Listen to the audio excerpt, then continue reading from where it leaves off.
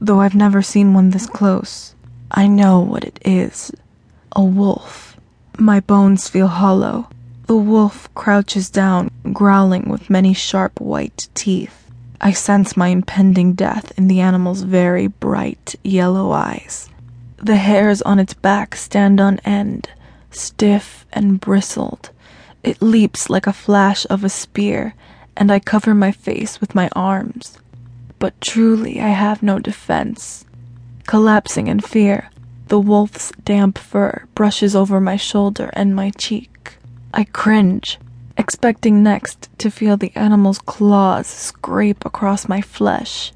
But the wolf jumps over me. I turn around, slow, as if I had just woken from a deep sleep. The wolf is attacking the crow warriors. I should be able to hear their shouts and cries as they fend off the wolf with warhammers. I should be able to hear the growls and lashing of the wolf. But everything is muffled. I have never seen a wolf act this way. With agility at odds with its mass, the wolf avoids their blades and blows. It sinks its teeth into one of the crow's legs, then jumps away before being hit with the blunt stone of a warhammer. The wolf snarls, blood and saliva dripping from its fangs. The crow back away. Run away. My body is too stunned to act, but a voice in my head wills me to stand. I turn from the scene, walking into the briars. As blood starts pumping in my stiff muscles, I move a little faster. The sounds of the fight fade behind me. I've lost track of my direction. I know I just need to get away from the crow, from the wolf. I have the distinct feeling that whoever wins the fight will be coming after me next. The forest leads me downhill. It doesn't feel like I'm heading towards the plains, but going deeper into the wood. That offers me some solace.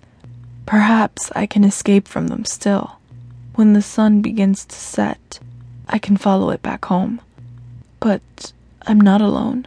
My hairs should prickle when I sense what follows me. But instead I feel a sense of calm, like a deer submitting to its fate within the jaws of its killer. It's the wolf, silent on the pads of its feet. It comes to my side. I continue to walk, with naive hope that the animal won't attack me if I keep going as I was. The wolf doesn't want to hurt me. I don't know how I know. I just do. Panting, it nudges my leg. It slows, keeping pace with me, trotting beside me with limber steps of its long legs. Its back comes just above my hip, covered with thick fur. Not sure why, I place my hand on the coarse, damp fur above the wolf's shoulders. I stare at the patterns of white, brown, and gray across its back. I feel strangely safe. The smooth cadence of the wolf's muscles beneath my palm. The wolf turns slightly to the left, towards a ravine, and I follow. I'm moving slower, the earth slick with dew, and the fear of being chased by the crow starts to weigh on me. The wolf stays with me, steadying me. There's fleeting movement through the trees. Have the crow followed us? The wolf perks its ears and looks to the sound, but seems to stay calm and continues to walk forward.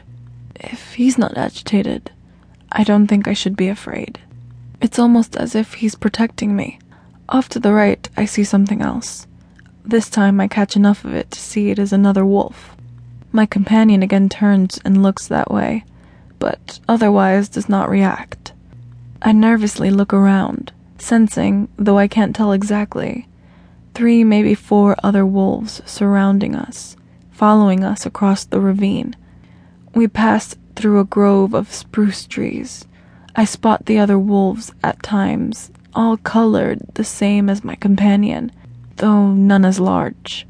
My apprehension gradually fades. Nothing in how they act suggests they will hurt me. The ground seems to pull at my feet, and I lean heavily against the large wolf. The clean scent of the spruce trees drifts on the breeze. We start up a hill, and it is difficult to walk. The muscles of the wolf move beneath my hand,